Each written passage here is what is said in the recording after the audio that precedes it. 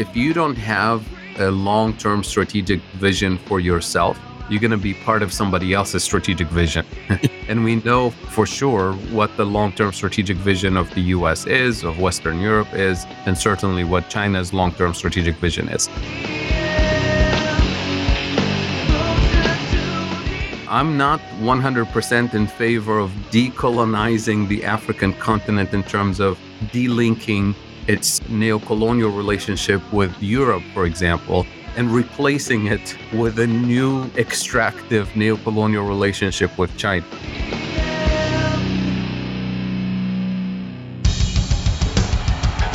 What I have said is that this campaign is not just about electing a president, it is about making a political revolution. MMT. Taking money from our children and borrowing from China. People are dying. Is the program so critical it's worth borrowing money from China to pay for it? And if not, I'll get rid of it. Stop lying!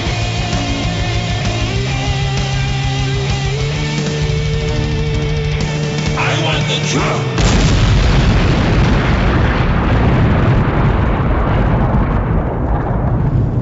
Now let's see if we can avoid the apocalypse altogether. Here's another episode of Macro and Cheese with your host, Steve Grumbine. All right, everybody. This is Steve with Macro and Cheese. Today, we're bringing back Fadel Kaboub. Fadel has been on the show many times, very good friend of the program, brilliant mind. I want to keep digging in on the theme that we've been focusing on with more of an international flavor. The results of this pseudo-Cold War, possibly hot war with China and Russia, and the balkanization of the world, turning it multipolar, has really created a whole new game at play. And Fadel focuses his time in Tunisia, in Africa, with Ndongo Sambasila and others.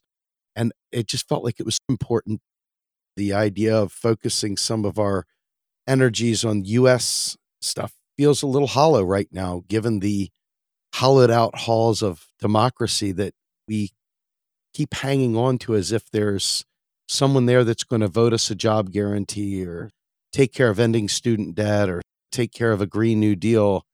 And it's nice to see China laying out the welcome mat for others in cooperative space to expand and to create an alternative to this neoliberal hellscape that the United States is determined to force on the world. And so with that, Fadel, welcome. Thank you. Thanks for having me back on the show. It's a pleasure to be here. Absolutely.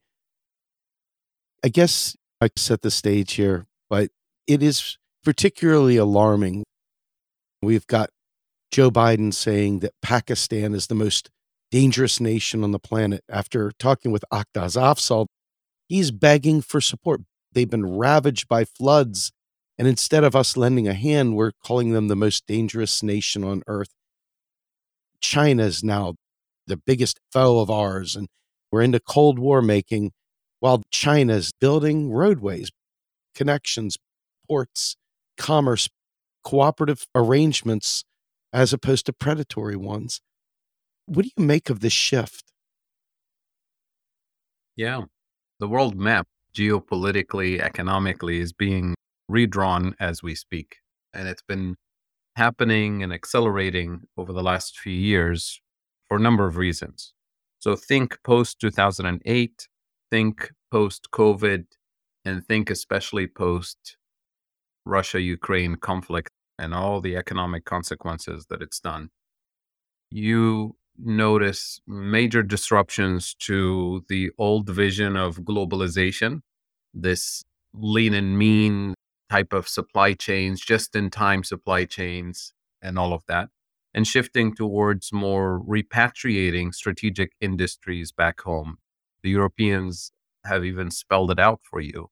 They're referring to it as technological sovereignty, high-tech sovereignty, not just food sovereignty and energy sovereignty.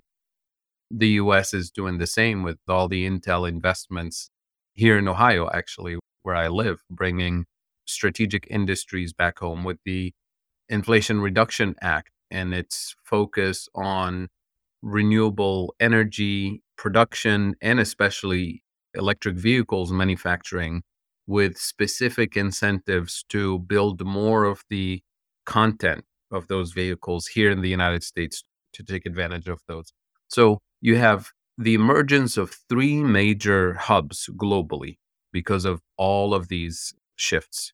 And those hubs will be Western Europe, with the EU dominating that bloc, North America, with the US and Canada to some extent dominating this part of the world, and with an Asian bloc dominated by China with satellite partners all the way to Russia and Central Asia in that hub. And that leaves the rest of the world, meaning primarily the African continent, as the place or the region that all three of these blocks perceive as the place for cheap raw materials, the place for dumping the surplus output produced by the three major blocks, and as the place for low-cost assembly line type of manufacturing. And the three blocks that we're referring to, North America, Western Europe, and Asia, they see themselves as increasingly focusing on consolidating their sovereignty in terms of food, energy, high-tech manufacturing, strategic industries, and geopolitical, geostrategic sovereignty within the region, with the US dominating Latin America, China dominating the entire region, with the exception maybe of Japan and Australia, although there's a lot of back and forth pushing in that territory that will be unfolding over the next couple of decades, and with Western Europe dominating to some extent its traditional colonial territories in North Africa and the rest of Africa. So that's the world that is emerging. So the question for me and for the global South in general, and for Africa as a continent in particular, how do we position ourselves on this new map? And I think I said it before to you on the show, Steve, if you don't have a long-term strategic vision for yourself, you're going to be part of somebody else's strategic vision. And we know for sure what the long-term strategic vision of the US is, of Western Europe is, and certainly what China's long-term strategic vision is. And those three major blocks, when they think of long-term strategic vision for themselves, they have a plan for each small country to contribute to that long-term strategic vision. And they're going to use their economic diplomacy and their soft power, in some cases hard power, to nudge every small player into the piece of the puzzle where they want them to fit. So knowing what those three blocks are and what they see for themselves in the next 50 to 100 years, that's the starting position for knowing how to wiggle yourself into a more favorable position. And it's going to be really hard to do it as an individual country, as a small country in the global South. You can only do it as a bloc. And you can only do it with long-term strategic visions for yourself. So you can get the most out of these partnerships. And as the Prime Minister of Barbados, Mia Mottley, has said repeatedly, she refers to the strategy that all small developing countries should have, which is friends of all, satellites of none. In other words, you want to have your own vision for what is important to you as a country, as a region, as a bloc, and then you partner with anybody in the global north, whether it's China, whether it's England, Germany, the US, friends of all, satellites of none. You partner on equal terms. You partner as in partnership, not as in hierarchical relationship. So here, to go back to your question, Steve, in terms of the role of China in the global South on the African continent, in particular with its Belt and Road Initiative, I'm not 100% in favor of decolonizing the African continent in terms of delinking its neocolonial relationship with Europe, for example, and replacing it with a new extractive neocolonial relationship with China. Sure. And that's why it's important for the African continent to recognize, number one, that it's still colonized by a global north extractive economic relation. And number two, to escape that colonial relationship, you have to develop your own independent vision and then partner with China or partner with Germany or partner with the US or with Japan. It doesn't matter who the partner is going to be, but it matters the terms of that relationship. And to some extent, we're not seeing that coherent vision emerge yet. And that's been one of the most important things that I'm trying to convey to Global South activists, academics, public intellectuals, and people who have influence in government policy on the African continent, is formulating that coherent Pan-African vision for economic sovereignty, food sovereignty, energy sovereignty, technological sovereignty, and then leveraging that coherent vision on African terms to partner with anybody, including China. So if China is interested in African natural resources for its Belt and Road Initiative, for its new industrial policy, because China's industrial policy right now is very different in terms of its stages of industrialization, very different from China in the 1990s or the early 2000s. China is really kicking into higher gear right now in terms of industrialization. And as a result, the internal composition of its economy is changing. And that doesn't just shift the composition internally, it also influences how China expands its role in the global economy moving forward. So that's kind of where I start with thinking about this. And this whole shift of global strategic positioning of the US and Europe and China, you've heard it from President Biden repeatedly, that he's not mincing his words. This is a pretty competitive, adversarial, borderline, as you indicated, new Cold War-ish type of moment. And it's pretty dangerous when you start escalating into that kind of language. And we're sort of lucky in a sense that the other side of this adversarial relationship, China, tends to be very patient and very calm when it comes to not falling into this trap of escalation. Because China historically and today in particular doesn't really worry about immediate short-term outcomes. They're really thinking long-term, whether it's economic, whether it's territorial, like in the issue of Taiwan. China's in no rush.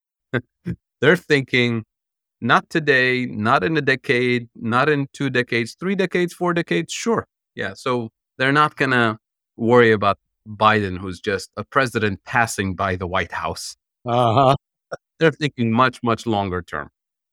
You know, it's funny. I used to be a senior sales engineer at Verizon years ago, and we were always on these long duration sales cycles. These sales cycles take between 6 months to a year to achieve. And then the powers that be within the corporate structure shifted it from annual revenue to monthly revenue. And it fundamentally changed everything that we did. We no longer were thinking strategically how we could service the clients that would come to us. We were now thinking, how do we get enough circuits installed this month to meet our quota? And that seems to be the US approach to just about everything. And it's got to be baffling to people who are not accustomed to that kind of long-term patient strategy. Yeah. When they're used to just being reactionaries. Reactionaries are the ones that create wars that lead to really negative outcomes. And we're a declining superpower, a wounded beast. And that's a pretty terrifying thing. And you wonder to what extent the U.S. will go to keep Africa in play for itself at what cost? The structural adjustments that the IMF has imposed. Yep. U.S. has no problem imposing the most austere conditions on external actors. They have no problem being a cavalier colonialist. How does Africa prevent itself from being gobbled up in another proxy war like Ukraine? How does Africa avoid that outcome?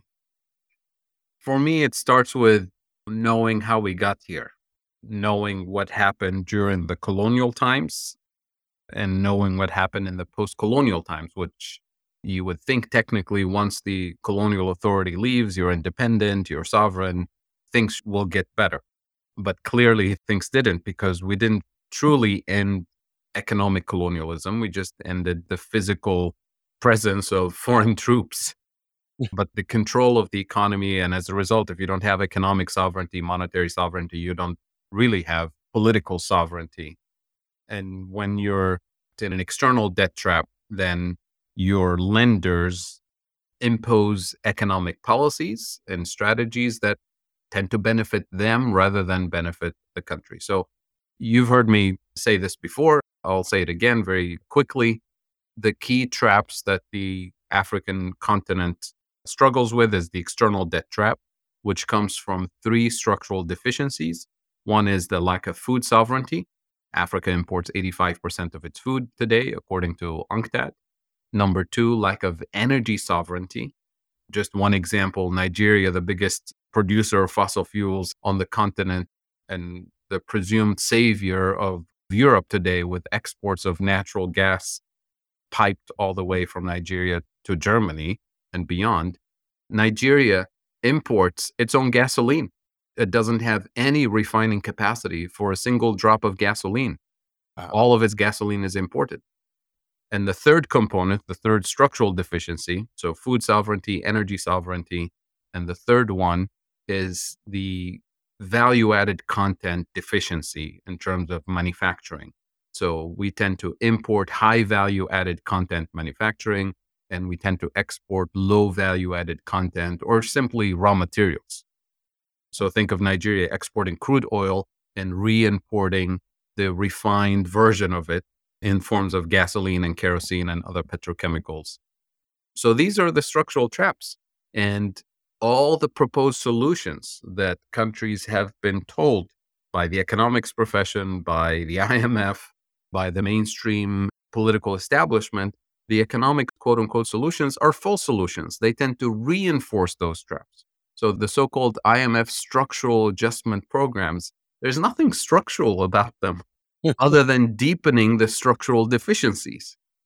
So I'll give you an example. They say export-oriented growth will allow you to get more dollars and euros to pay your external debt. Well, if you're only exporting crude oil and importing the more expensive version of it, you're never getting out of that trap. If you're exporting low value-added manufacturing with low-cost labor and subsidized wages and subsidized industries for export-oriented manufacturing, you're importing the capital, you're importing the intermediate components, and you're importing the fuel to produce electricity for that manufacturing, and you're only exporting low value-added output. You're never getting out of that trap. Foreign direct investment.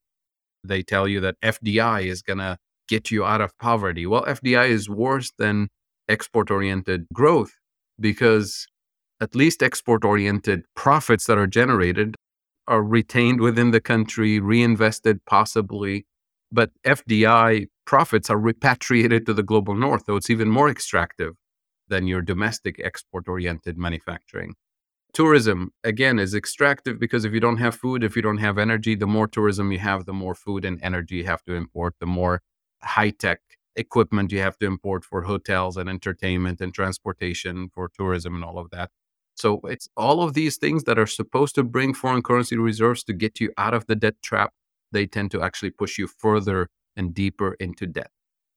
So these are the first things that the African continent, country by country, but also at the African Union level, on a Pan-African level, we need to recognize that the current quote-unquote solutions are actually false solutions, deepen those traps. And then the next step, once we agree that this is not working for us, this is actually working for the global north in general, and if we continue with the same economic model, just shift in terms of delinking from Europe and linking into the Chinese economic development engine, it's still going to be extractive. So that's the danger of blindly decoupling with one part of the world and saying, well, China's better and more friendlier, we're going to link to their engine. It's still going to be extractive. But there's an opportunity in that delinking and saying, okay, now we can start with the fresh partner that comes from a global south perspective, and we have a better chance of negotiating partnerships that are more balanced, let's say. I'll give you an example in terms of what a Pan-African partnership with China would look like, at least the way I would like to see it. And if that partnership, by the way, looks too threatening, say for Germany or for the US, then offer us anything better. Offer a non-neocolonial relationship and we'll take it and let's compete. Isn't this all about competition? We would love to have Germany and the US and England and China and Japan and Russia compete truly for partnership with African countries on African terms, not on neocolonial terms. That's what we would like to see. Well, I'll give you a practical example that you could technically kill 3 birds with 1 stone. The lack of food sovereignty, lack of energy sovereignty, and the deficiencies in the type of industrialization that we have. If you look at the energy crisis on the African continent, I'm not talking about the current energy crisis in Europe and the rest of the world. The African continent has been living an energy crisis for decades that culminates today in the fact that 600 million Africans don't have any access to electricity, which means you don't have electricity, you don't have transportation, you don't have education, you don't have health, you don't have pumping water, you don't have sanitation, all kinds of other problems. It's such a critical pillar of economic life. So let's tackle that problem, and from it, we'll tackle a whole bunch of other things. How do you do that? The entire African continent as a bloc has all the natural resources and human capabilities needed for a renewable energy revolution, for producing the solar panels and the wind turbines and the geothermal energy. All the raw materials are literally there. The human capabilities are there. What's lacking is access to the actual manufacturing technology. So this is where you would want to partner with, say, companies in China, companies in Germany, in Japan, and other countries to manufacture renewable energy capabilities on African soil. So you build a Pan-African industrial policy that captures value added, uses the raw materials, and then deploys the output to produce renewable energy for the African continent. So would that trigger a different kind of industrial policy with technological partnership from the global north, from China, from whoever? Now you have the first pillar of a transformative economic policy for the African continent. So now you're industrializing, you're building economies of scale, so you're lowering cost per unit, and you're deploying the production of clean electricity on the African continent. Now that your industrialization has kicked in and manufacturing capabilities have kicked in, you move straight into the next strategic choice that you have, which is food sovereignty. As part of your industrialization policy, you start manufacturing not for exports, not to assemble widgets for the global north. You start producing the agricultural equipment that you actually need for your food sovereignty strategy on the African continent. You start manufacturing the water pumps. You start manufacturing the irrigation system. You start manufacturing whatever is needed to build the second pillar in your Pan-African strategy. And with that coherent vision, all of a sudden you have a strategy for industrialization that is sovereign and that uses and leverages your resources and capabilities in complementary ways. Number 2, that same strategy allows you to tackle the energy deficiency that you have. And number 3, you leapfrog into using your industrial base to tackle the lack of food sovereignty.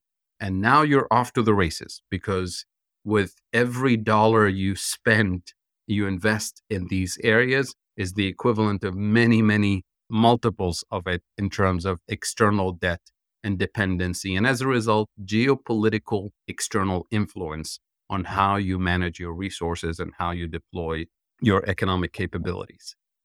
So easier said than done, but we have to start with the vision, with the strategy, and then pull the momentum of civil society, of pro-democracy forces, of the climate activists to convince African leaders first, before we convince the rest of the world, that we need to negotiate these Pan-African strategies.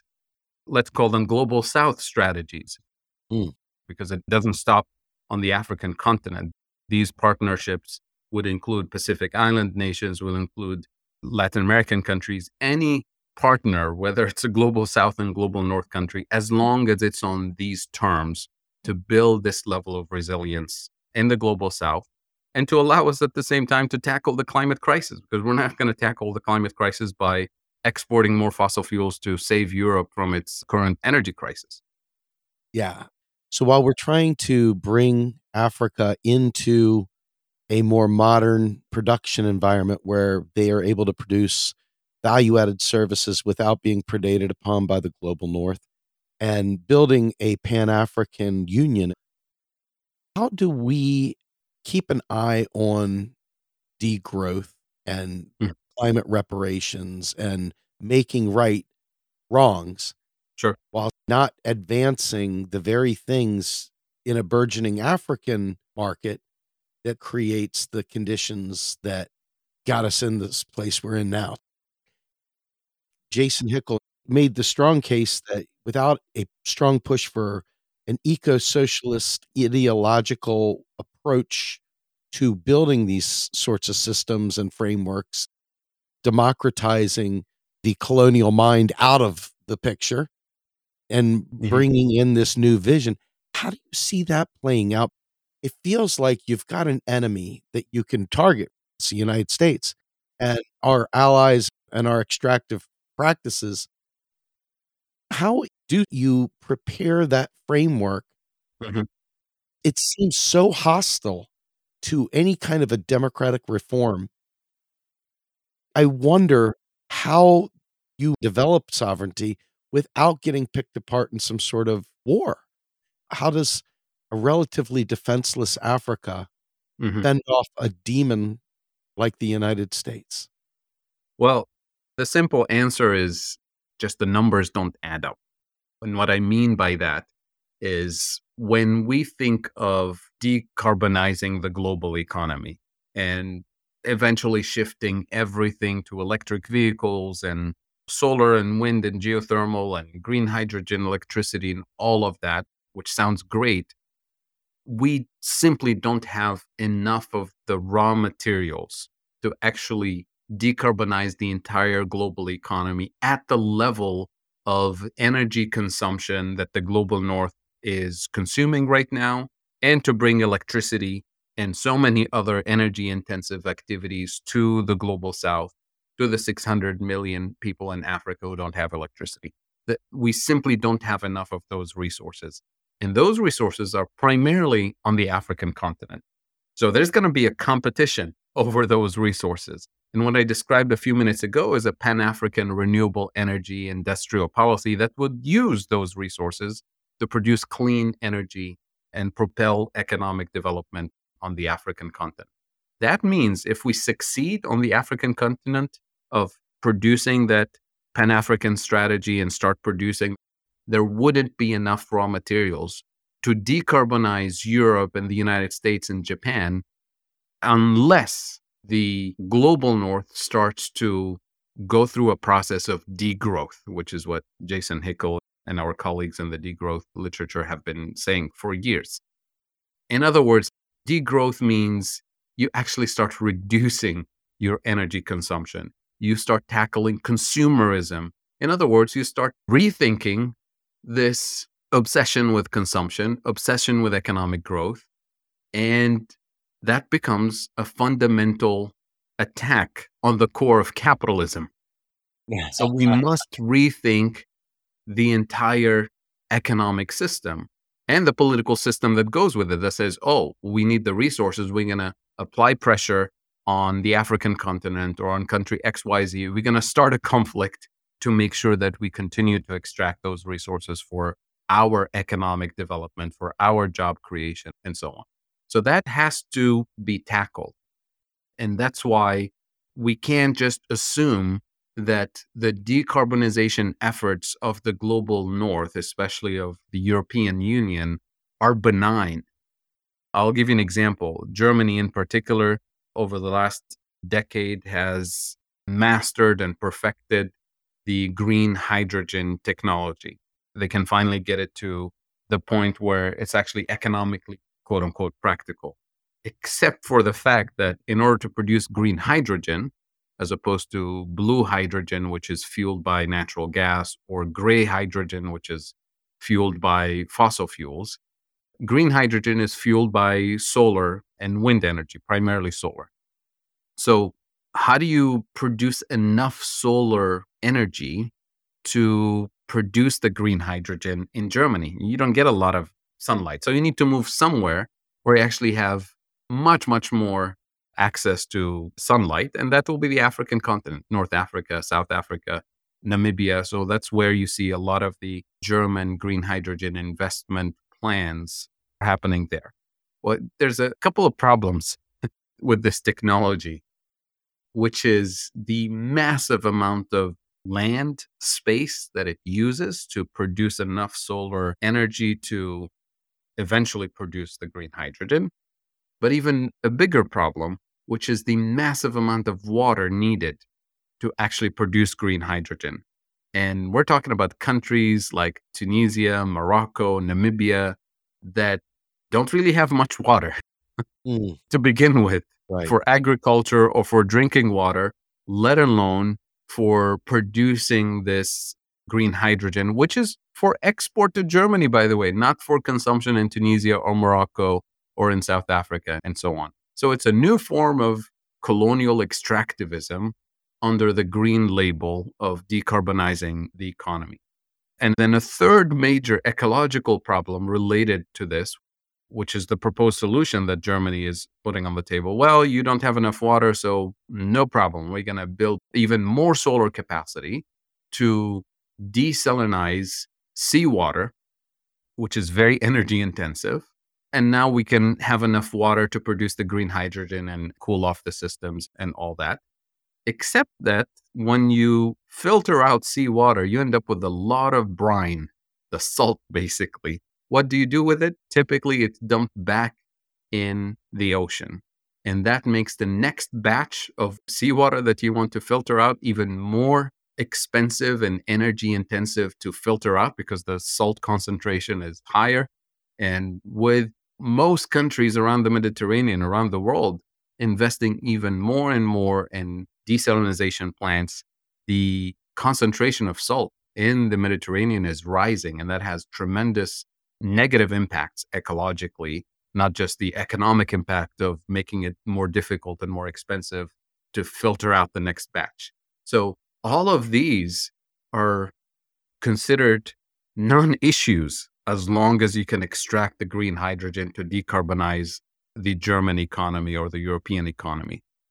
I'll give you a second example just to see how bad our decarbonization plans are in the global north, which is, let's say we switch to electric vehicles in the next 10 years. In Europe, the United States, everywhere else, we're excited to build these industries, bring this technological sovereignty back to Europe, back to the US, all the tax incentives with the Biden Inflation Reduction Act to incentivize electric vehicle production and consumption in the US. All the combustion engine vehicles that we're going to take off the roads, do we have a plan for what we're going to do with them? I tell you what the plan is. The plan is to dump and export those to the global south.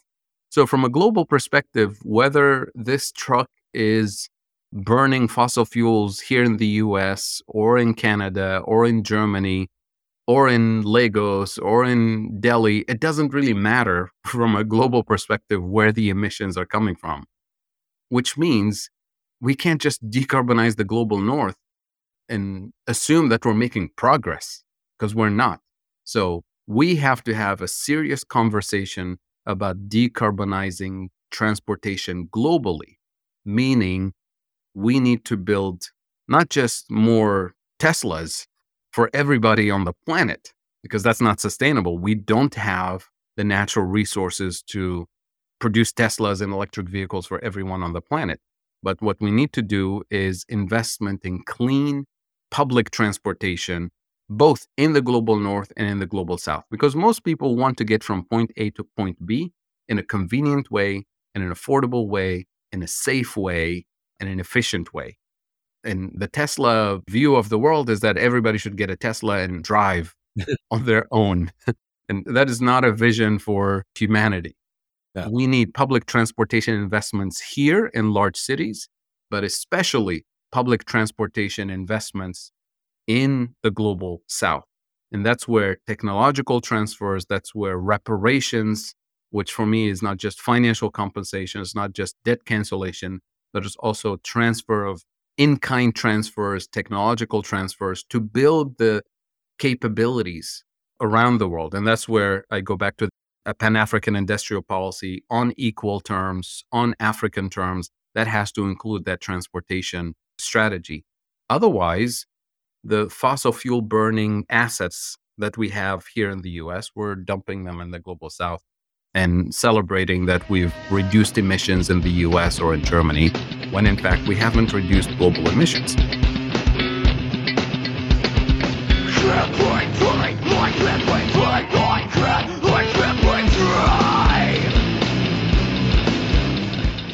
You are listening to Macro and Cheese, a podcast brought to you by Real Progressives, a nonprofit organization dedicated to teaching the masses about MMT, or modern monetary theory. Please help our efforts and become a monthly donor at PayPal or Patreon. Like and follow our pages on Facebook and YouTube, and follow us on Periscope, Twitter, Twitch, Rockfin, and Instagram.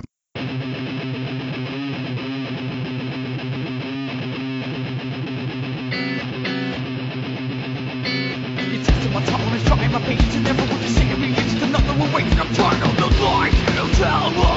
Lies you tell me. It's also my tolerance, trying my patience, and never want to see me. It's another way, and I'm tired of the lies you tell me. Lies you tell me. So it sounds to me like one of the things that could be done, which won't be, by the way, the U.S. government could, in fact, rather than subsidize fossil fuels, could subsidize the depreciation and sacking of the fossil fuel burning vehicles. Intellectual property is a big deal. And in order for Africa to be even remotely sovereign, they need to be able to bypass some of the Bill Gates style patent games that rob them of access to vaccines and to so many things because of intellectual property rights and the way that we police those rights and the lack of a sharing economy in general.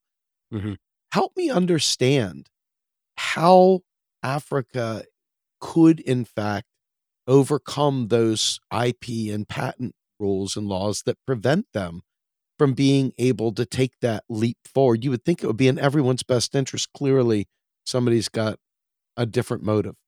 How do you deal with that? So the biggest obstacle, as you correctly point out, is these TRIPS agreement. TRIPS is the trade-related intellectual property right agreements that came out of the WTO a couple of decades ago that are the major obstacle to transfer of technology. But there are exceptions. And this is where we need a small army of progressive lawyers in the international system and here in the US and beyond within the WTO, if we're going to stay within the WTO system, to challenge the viciousness of this. In international law, there's a few principles that can be used to legally get you out of a contract, to get you out of an agreement, international agreement, or even in domestic law. And these are, for example, the principle of impossibility or the principle of necessity. And these are legal principles that are used in international law. In other words, when you have a human rights issue, a life and death issue that can only be prevented by violating private property or violating a legal contract, international law tells you you can use the principle of necessity to do that. And here, the life and death issue that we're dealing with is people starving to death because of the lack of food sovereignty. Burning the planet with fossil fuels. It's a question of life and death for current and future generations. So it's a question of life and death. So we have to develop a coherent legal argument to get countries out of these TRIPS agreements and allow for the transfer of technology in the global south to get us out of these traps. The classic example that lawyers use here in the US, not even internationally, is when you're walking by and you see a burning house, you see a fire that just started inside, and you see a child trapped inside. You can see them through the window. It's a private property. You're not allowed to break into somebody's house unless you're going to save somebody's life. So you're actually allowed to break the window and go save that child. If you see a baby in a car seat and the car is locked and the parents forgot them in the car, you're legally allowed. The principle of necessity says break that window and save that child. And we accept that in courts. The principle of impossibility, which is different but fits this context as well. Principle of impossibility means if I signed a contract with you, Steve, and that says you have a band, you're on tour, and I have this venue, this fantastic venue that's going to host your concert with 5,000 fans cheering for you. We signed the contract 3 months ago. Everything is planned. The tickets are sold. Everything is ready. And you're on your bus driving with your band, and the concert is tomorrow evening. And for whatever reason, there's been a fire this morning and the building is gone. Literally, the entire structure is gone. So you show up and you say, where's my venue? We signed a contract. I paid a deposit. I have 5,000 fans who bought tickets. You sue me. You say, you've just ruined my concert. Well, I go to court to say, well, it's impossible for me to deliver a venue today. It's been burned. The principle of impossibility means you can get out of a legal contract. It's not your responsibility. You deal with it in other ways. So that principle of impossibility means when there is a global phenomenon that is unstoppable, unless you start violating certain quote unquote rules of the system that has been established, we're not going to be able to save humanity or deliver XYZ. So there's plenty of room within the existing international law system that allows us to wiggle ourselves out of these extractive neocolonial legal systems that have been established over the decades to benefit the global north. So we need, again, a small army of not just progressive economists and scientists and lawyers and policymakers. We need to mobilize and organize in a coherent way so that we're all pushing in the same direction for climate reparations, for colonial and neocolonial reparations, for debt cancellation for the global south. And that's the momentum that needs to be built. How do you bring a reparations package to the global south? Is this a treaty that would need to be drawn up? Is this a United Nations resolution? How does one create the apparatus that provides for a legally binding reparations package? I think when you look at the reparations framework, at least in the literature, it always starts with telling the truth, as in truth and reconciliation type of commissions that we've seen in South Africa, we've seen in other parts of the world after major genocides and conflicts and things like that. Except this truth and reconciliation global network of truth and reconciliation commissions will have to deal with so many issues, not just the climate damage to communities, to indigenous people, and so on, but the colonial damage that was done by colonial authorities, the British, the French. You've seen me probably post this the other day. This very little known fact that France, for example, when they were occupying Algeria and even after they left Algeria, they continued to do nuclear tests in the desert. They didn't really care about the radiation and the leakage. And we have data that shows that there's at least 26 African countries, plus a little bit of Italy and Spain, that have been affected by those repeated nuclear tests that were not controlled in the desert. And France, to this day, refuses to even disclose the exact location Wow. of where they buried the nuclear waste that is still in Algeria today, still killing children all over the region. So we need a Truth and Reconciliation Commission about that. And once you have the truth, then the next step is to say, well, how do we repair the damage? And who's responsible for it? Well, it's clearly France in this case. But the US has its own issues. England has its own issues. Belgium has its own colonial issues. So all of that damage has to be told in the public space so that we know what we have to deal with. And then we start repairing because we're all in this together. It doesn't mean that the reparations will have to drive France or England into extreme poverty, which is the assumption that people have, that when you repair the damage, you impoverish yourself. This is the sound finance framework. Yep. But I come to it from an MMT perspective that actually says reparations don't have to be tax this to pay for that. Reparations doesn't mean you give less to the people of France or the people of England so that you can afford to repair the damage in Algeria and other places. It can actually be a win-win from an economic perspective. And here's how I think about it.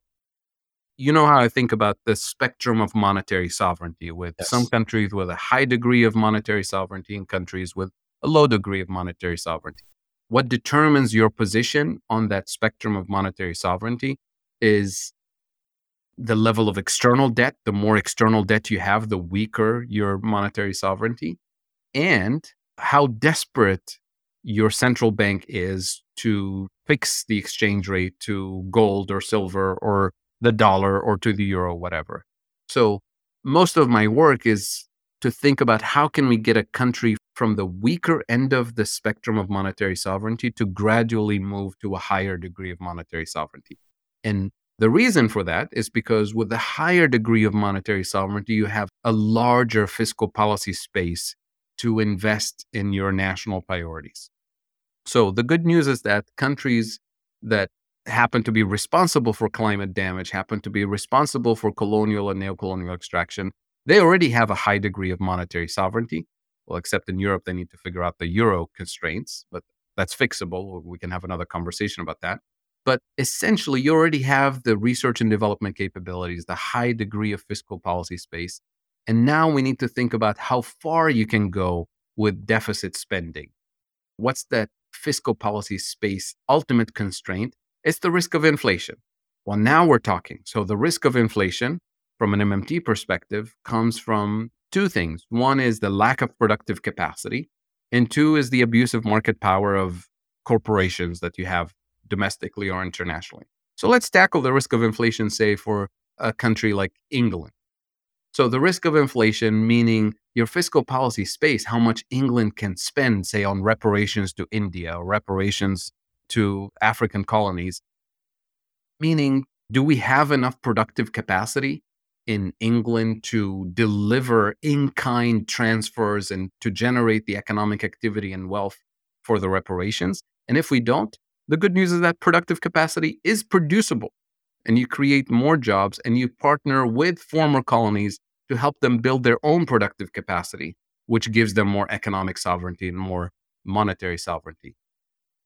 The next thing, which is the abusive market power, this is something that England can participate in doing, which is tackling the abusive market power of London, the financial district, the abusive market power of multinational corporations, and in collaboration with the US, with the EU, to tackle the abusive market power of big pharma, big tech, big oil, all of those. And if we, as a globe, have a coherent vision for how England, how France, how the US can expand their fiscal policy space with these policies, then we're halfway through reparations, because now we talk about how do we expand the fiscal policy space for the global South when it's very limited, very constrained by the risk of inflation. You realize, well, the reason why their fiscal space is so limited is because, number one, their productive capacity has been stolen and continues to be extracted by the global North. Number two, the external debt constraint is another reason why their fiscal policy space is constrained, and the abusive market power of global multinational corporations with the TRIPS agreements, with all of those constraints, make it impossible for countries in the global south to expand their fiscal policy space with all of those external constraints. So reparations means you literally transfer some of the productive capacity from the global north to the global south to help expand their fiscal policy space by investing in what? In food sovereignty, in renewable energy sovereignty, and a different kind of industrial policy to get out of those structural traps. And all of a sudden, you have expansion of productive capacity in strategic areas, food, energy, high tech, and all the basic necessities, both in the global south and the global north. And you have a true democratization of markets by going after the abusive market power of multinational corporations and rearranging the global financial architecture, the international trade architecture, so that it's not so abusive and extractive like under the current system. So to me, that framework of reparations is a win-win for everybody, including for global north consumers and citizens and so on. But if you think from a sound finance perspective, then in order to transfer resources and transfer monetary compensation to former colonies, you're going to have to tax the hell out of British and French and Belgian consumers into poverty in order to transfer wealth. That's the old gold standard colonial way of thinking. That's how colonialism was so vicious in destroying resources and economic systems in the global south in order to enrich the global north.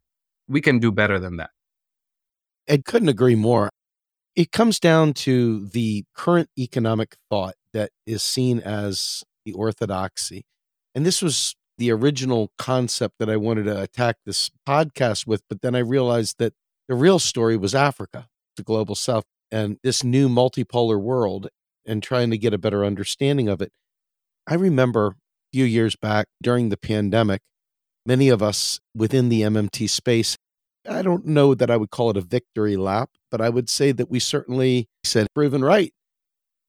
Folks like Jason Furman of Harvard and others from Princeton and other elite schools that maintain the stranglehold of the orthodox thinking within the academia, they've institutionalized fake knowledge to serve as the common sense approach to solving all problems.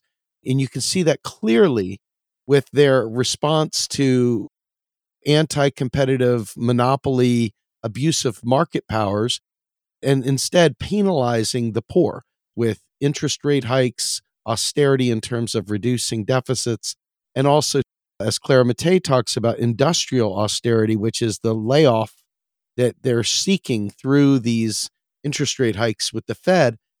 These are things that are beyond the debate. They have institutionalized these concepts so much that they've depoliticized them and put them in a position where how could you possibly disagree with this? How do we deal with this academy that has institutionalized so many lies and they continue to be in power? How do we overcome that? Yeah, very good question. On multiple fronts, you have to keep fighting these ideas in academic circles, but that can only go so far. I think, as I say, sometimes we have to take it to the streets, so to speak, in the public domain. And what I mean by that is by addressing this on the public policy front with policymakers who you would hope would be a little bit more pragmatic.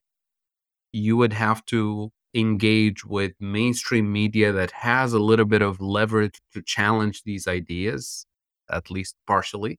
And you have to do this in the public policy space with NGOs and think tanks and citizen groups who are mobilizing for particular issues, say healthcare or climate or jobs or inequality or social justice.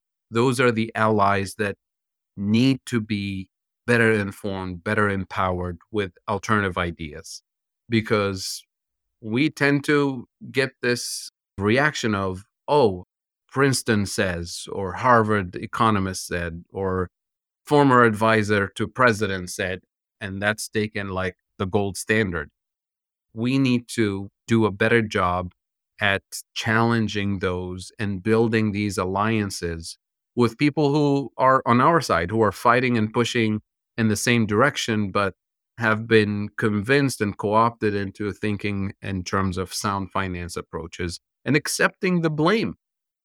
We have relatively progressive leaning people who accept the fact that inflation can only be fought with higher interest rates, because somehow higher interest rates are going to stop the root causes of inflation, like the conflict in the Ukraine or the abusive market power of pharmaceuticals or big tech or Wall Street, or as if a higher interest rate in the US is going to undo the disruptions to the global supply chains that we've seen in the last couple of years.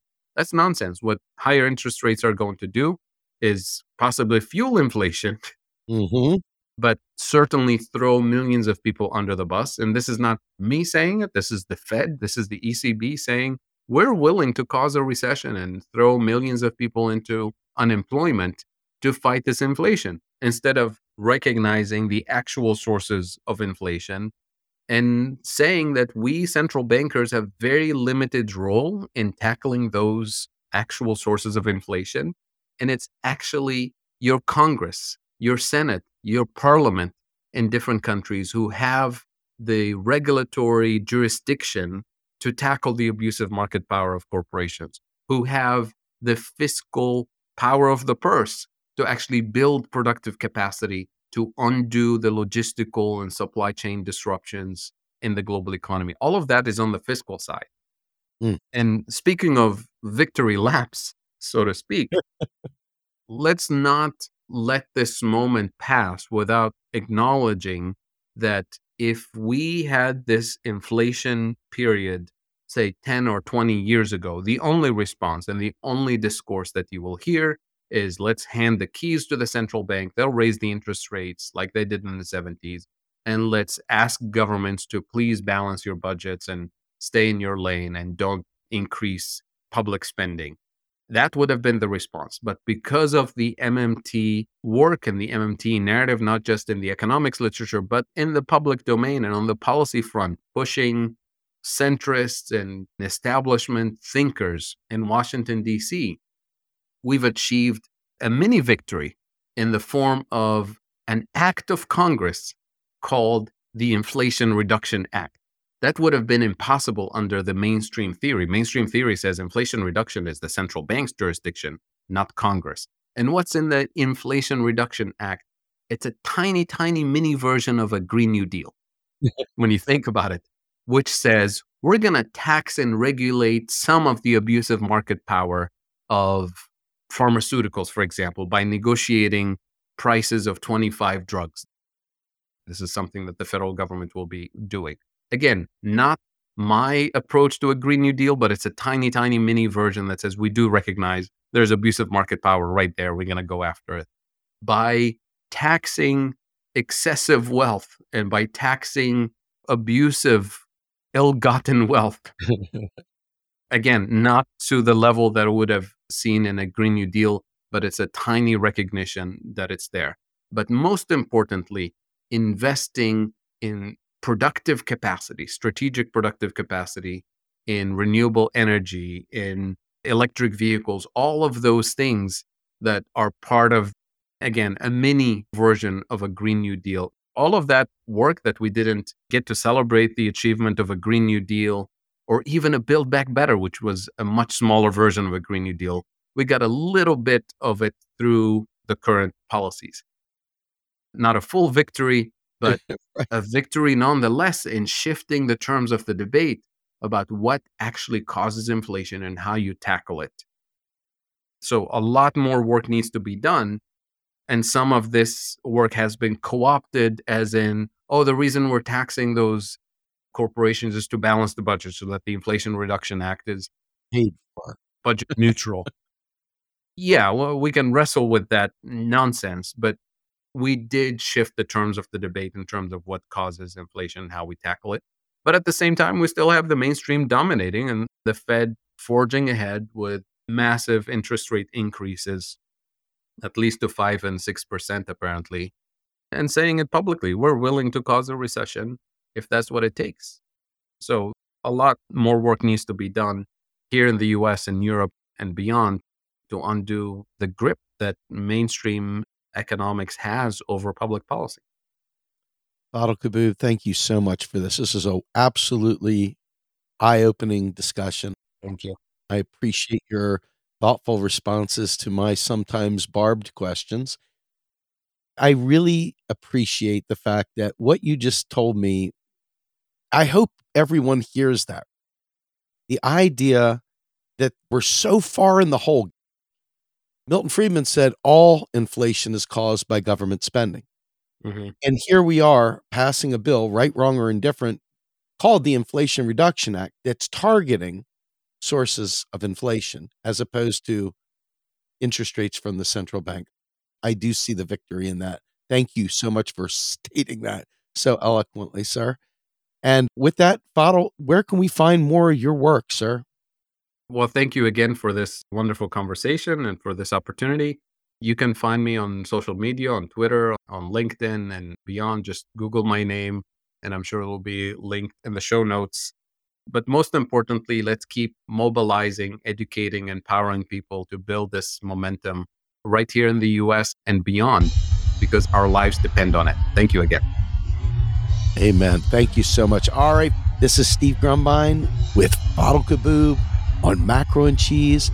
We are out of here.